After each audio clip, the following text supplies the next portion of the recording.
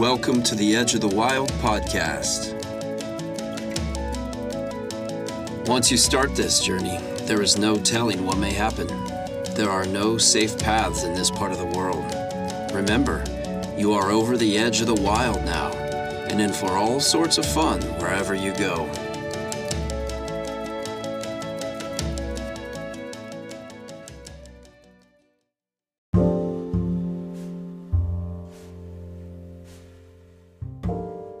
Well, hey friends, and happy 2023.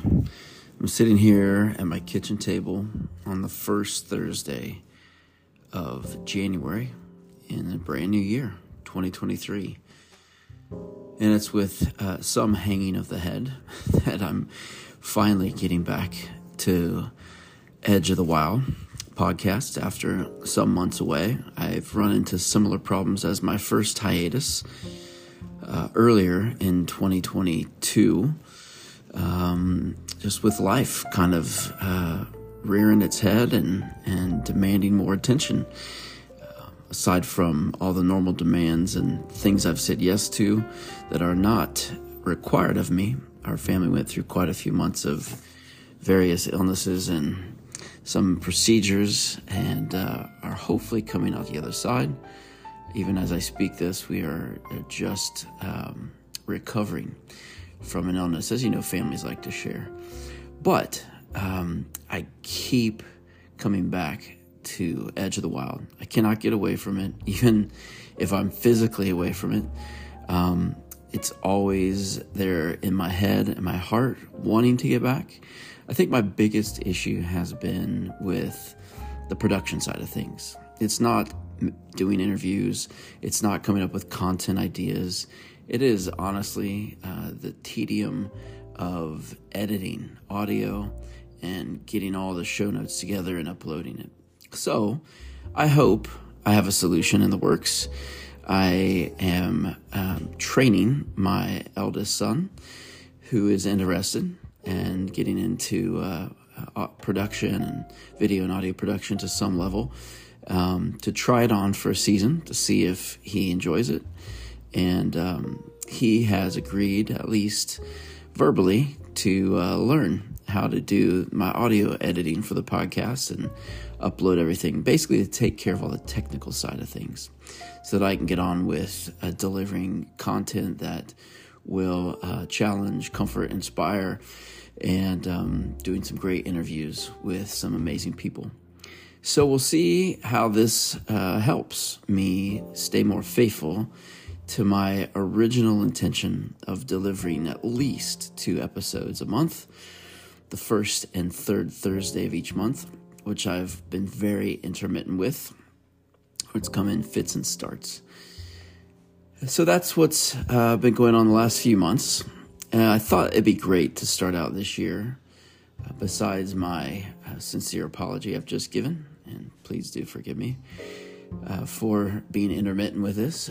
I do have other interviews in the can, just need to, again, get them edited and uploaded. But in the meantime, I wanted to share something that's very personal to me that I think is extremely fitting for this time of year. It's an ebook, which I wrote in 2015, or began writing in 2015, and actually just recently finished I think it is a second or third round of edits and revisions and updates. And it's an ebook that it really took me a long time to get to. It had been on my mind and heart for well over a decade before I actually began writing it. But eventually I got there. It's just about 80 pages long with original photography from our time on the island of Ireland and visits since. We moved back to the States in 2010. The book title is called Discovering Your Rhythm of Life, Ancient Wisdom for Living the Good Life. And it really, for me, was birthed out of a desire to answer the question, what does life lived best look like for me right now? In the season I was in when I wrote it, and since. And I hope it might be a question that you might decide to ask yourself as well. The inspiration for this ebook came primarily from early Christian monastic communities. That is to say, intentional communities of faith, where oftentimes their lives would be separated into at least 3 distinguishable segments each day. They would have time for prayer, time for study, and time for work. And oftentimes their work would include not only taking care of the place that they called home, the monastery itself, but also in creating. Sometimes it was bread, sometimes it was beer, sometimes it was something else that would often obviously benefit their own Christian community, but frequently too, from my understanding, the community around the monastery as well. So the fact that they were so intentional about how to utilize their time for the good of others, their community and the region, was something that really appealed to me when I first began really leaning in to this question about what does life lived best look like for me right now in my late 20s, and has persisted ever since, so that I want my life, my resources, my relationships, my health, for instance, my finances, my sphere of influence, my intellect, my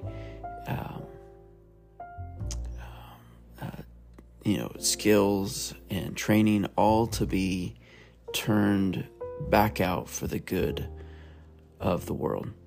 And so this ebook came out of that pursuit, and I'd like to share the first chapter of it with you. Of course, you won't have the benefit of the original photography, which I really enjoyed both taking and editing and inserting. But I do hope to make this ebook available online in the very near future via a platform for a small fee on its own or as a part of a soul care package of the soul care that I would offer through Soulfriend, my organization that we started just before leaving Ireland. So, if you are ready, I'd like to invite you to get yourself into a space that would allow you to relax, to breathe deeply, to think more clearly, and to invite some inspiration into the next few moments as we explore discovering your rhythm of life, ancient wisdom for living the good life. If you want to change society, then you must tell an alternate story. Ivan Illich, Austrian philosopher. Changing the world. Ever had a desire to change the world? I do nearly every single day. I used to take great pride in referring to myself as driven, rooting my identity in how I could make things happen. It wouldn't be inconceivable to suggest that I nurtured a messianic complex of sorts. But at its core, this desire stems from the belief that we are made to change the world. We change the world around us through the unique gifts, passions, and personality we've been given when we surrender to a cause greater than our own aggrandizement. However, the reality is that changing the world will, 9 times out of 10, begin with our lives being changed first. And that is no small challenge. I now desire to be led beside still waters and into green pastures with sweeping vistas. I want to be shown how to invest myself so I can see the world change, beginning with my little part of it. For those of us in the Western world, around the last week of each year, it happens. We begin to think about the year ahead, which commences on January 1st. We think about what we'd like the year to look like, especially in contrast to the year we've just experienced. We might begin thinking about how we can make the next year better, how we can finally do things we wanted to do, things that we never found time to do last year. Better still, we might desire to change ourselves, hopefully becoming more of the person we desire to be than the person we were last year. What happens once January 1st arrives is a coin toss. Some begin to live out those good intentions by making necessary changes. Others relegate those New Year's resolutions to the wistful status of someday. For those who act on New Year's resolutions, chances are most meet the end of their new lifestyle somewhere around March or February or earlier. How can we make good on our desire to create good habits? How do we really change for the better? Every one of us is in search of the good life. Humanity has been infatuated with this pursuit from antiquity, with philosophers such as Socrates seeking to define what the good life is. Today, an incredible number of people are promising to lead us on the path to acquire it. Typically, I dislike the category of books known as self-help and detest much of what's offered to readers under that moniker. I wonder if we have really ever been able to help ourselves, since so many of our problems are perennial, and there is a steady stream of new books, blog posts, and podcasts offering a new solution. Although there is certainly something of value in our effort to change, which at the very least can be inviting the help of others in our time of need, the self-help movement promises much. Think and Grow Rich, the 4-Hour Work Week, the 10 Rules for ... 6 Easy Steps to ... etc., but delivers less. There is no shortage of authors and speakers touting the latest, greatest insight packed as a very succinct and somewhat superficial solution for our present need. Will this ebook be any different? I hope so.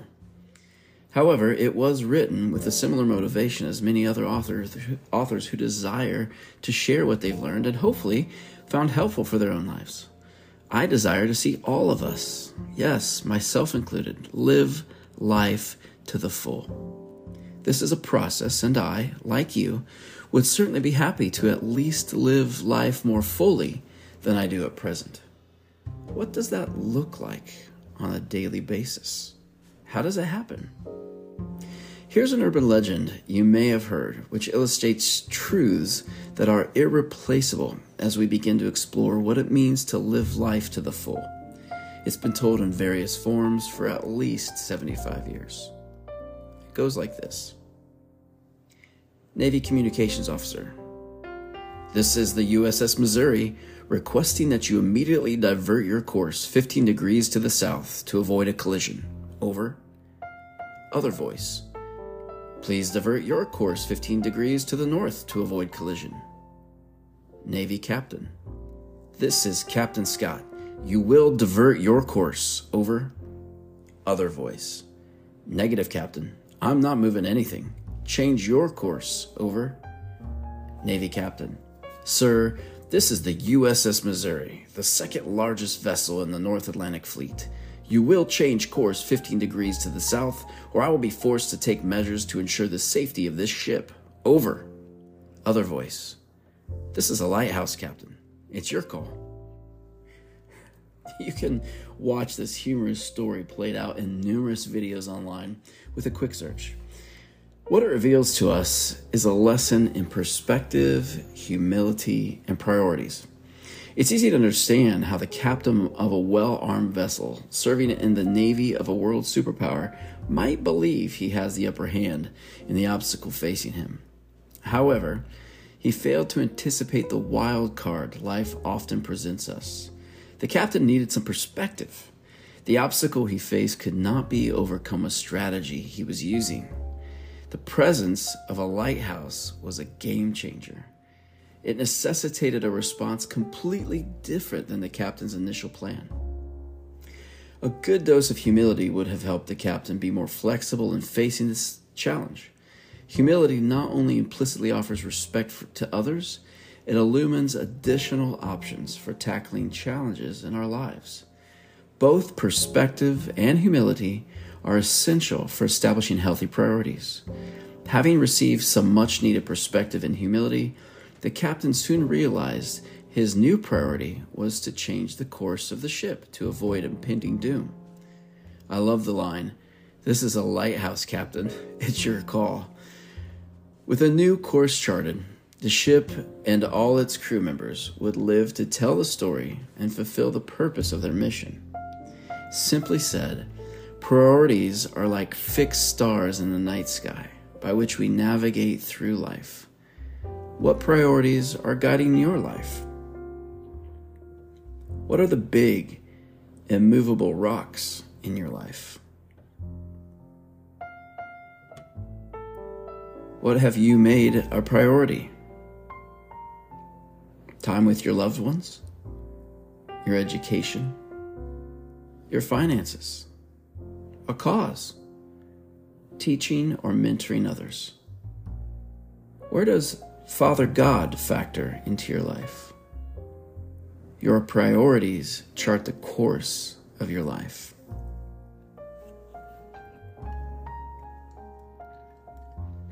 Life seems busier than it's ever been. We have more time-saving gadgets and systems, yet we seemingly have less time to live life, to really live.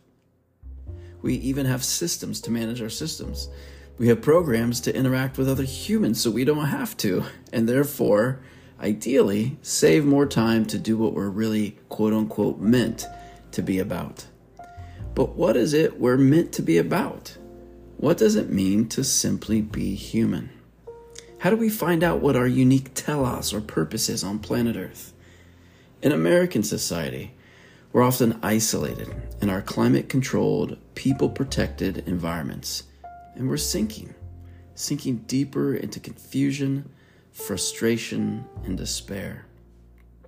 We've complicated things, distancing ourselves from real life, and we've lost ourselves in the process. Much of what we experience in contemporary American life is reason enough to adopt Johnny Diaz's song, "Breathe," as our theme song. But are we hearing the other voice? Authentic relationships are now on the endangered list. At times, we catch a faint whisper on the winds. Simplicity, silence, and solitude are calling to us as if from a far country. They call to us from a new direction, not the place we've led ourselves, lost in busyness and tasks. The famous words of St. Augustine come to mind. "You have made us for yourself, and our hearts are restless until they can find rest in you." Fulfillment, hope, and joy become our traveling companions as we journey from where we are toward the life we're being called to live. Be still. What are the big rocks in your life? Take some time to identify your top 5 priorities in life and write them down. Of course, if you're driving right now or riding a bike or running and you can't do that, please come back to this. But really take time to think about what are those big rocks in your life, the priorities you have that you build your life around. And take some time to identify the top 5 and make a note of them somewhere where you will be able to revisit them. A few years ago, just before the new year arrived, I began to hear God's quiet whisper, "Be still." Just as I was planning, dreaming, and scheming about how I'd enter the new year like a meteor streaking through the stratosphere, His words, "Be still," seared through my soul. I was planning how I would make a huge impact, but so was He. We just had differing ideas of what that would look like and how it would happen. Be still. Would I capitulate to His gentle invitation, or continue in the way I had planned? This invitation from God is found in verse 10 from chapter 46 in the book of Psalms. where God says, "Be still and know that I am God. I will be exalted among the nations. I will be exalted in the earth." My family and I called the island of Ireland home for 11 years. While living there, I regularly sought out thin places to meet with God and gain clarity about life. In the early Irish or Celtic Christian tradition, thin places were physical locations where heaven and earth seemed to come very close to one another. Another way to say it is that thin places are where you become acutely aware of God's nearness to you. Thin places are different for each person. Although I am deeply committed to gathering together with those who are passionately pursuing the one who passionately pursues us, I often struggle to feel close to God in church settings. However, I have always felt near to our Creator in His creation. Put me in the woods, next to the ocean, or traversing a mountain path, and I am almost instantly in awe of Him who made it all. I'm compelled to worship God in the great outdoors, and I find it easier to communicate with our Heavenly Father away from the crowds, saturated in the beauty He's fashioned. There were two thin places I regularly visited while living in County Tipperary, Ireland. One was a park bench, hugging the side of a mountain overlooking Lough Derg, and the other was a small ruined monastery, hidden in a field of cows near Ross Cray, Tipperary. The monastery is called Moynahensia, which means the monastery on the island of the living. It was to these places I regularly retreated in an attempt to hear the voice of the Father by practicing stillness. The call to be still is something I've been familiar with longer than I can remember. But the practice of being still is like trying to slow an oncoming train by blowing against it as if it were a birthday candle. Not gonna happen. However, just because something is extremely hard does not mean it isn't worth doing. In fact, I believe the hardest things in life are usually the most worth doing. In relationships, to really see someone, to look into their eyes and to hear their heart requires slowing down. Being still with someone is essential for a meaningful relationship. The same is true of a relationship with God. Interestingly, being still creates space for new thoughts to emerge, new dreams to grow, and new ways of thinking to develop that guide our lives. In order for our souls to be refreshed, we must sleep. But to sleep, we must stop. Slowing down, and even stopping, is critical. It's actually key to fulfilling our divine purpose on this planet. Here's why. But before, a reminder. Be still. Do you have a practice of regularly slowing down or stopping your daily activities to rest or to be still? If not, what has kept you from it? Would it require trust to slow down and even take a day off from work-related activity on a weekly basis? What would you need to trust Father God with to put this into practice?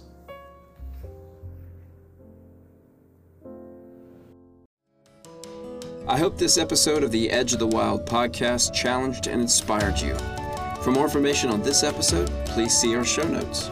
If you'd like to know more about our sponsoring organization, Soul Friend, and its related services and events, please visit artistsoulfriend.com. My name is Shane Tucker, and the best is yet to come. The quote in the podcast intro is from J.R.R. Tolkien's renowned work, The Hobbit, or There and Back Again, published in 1937.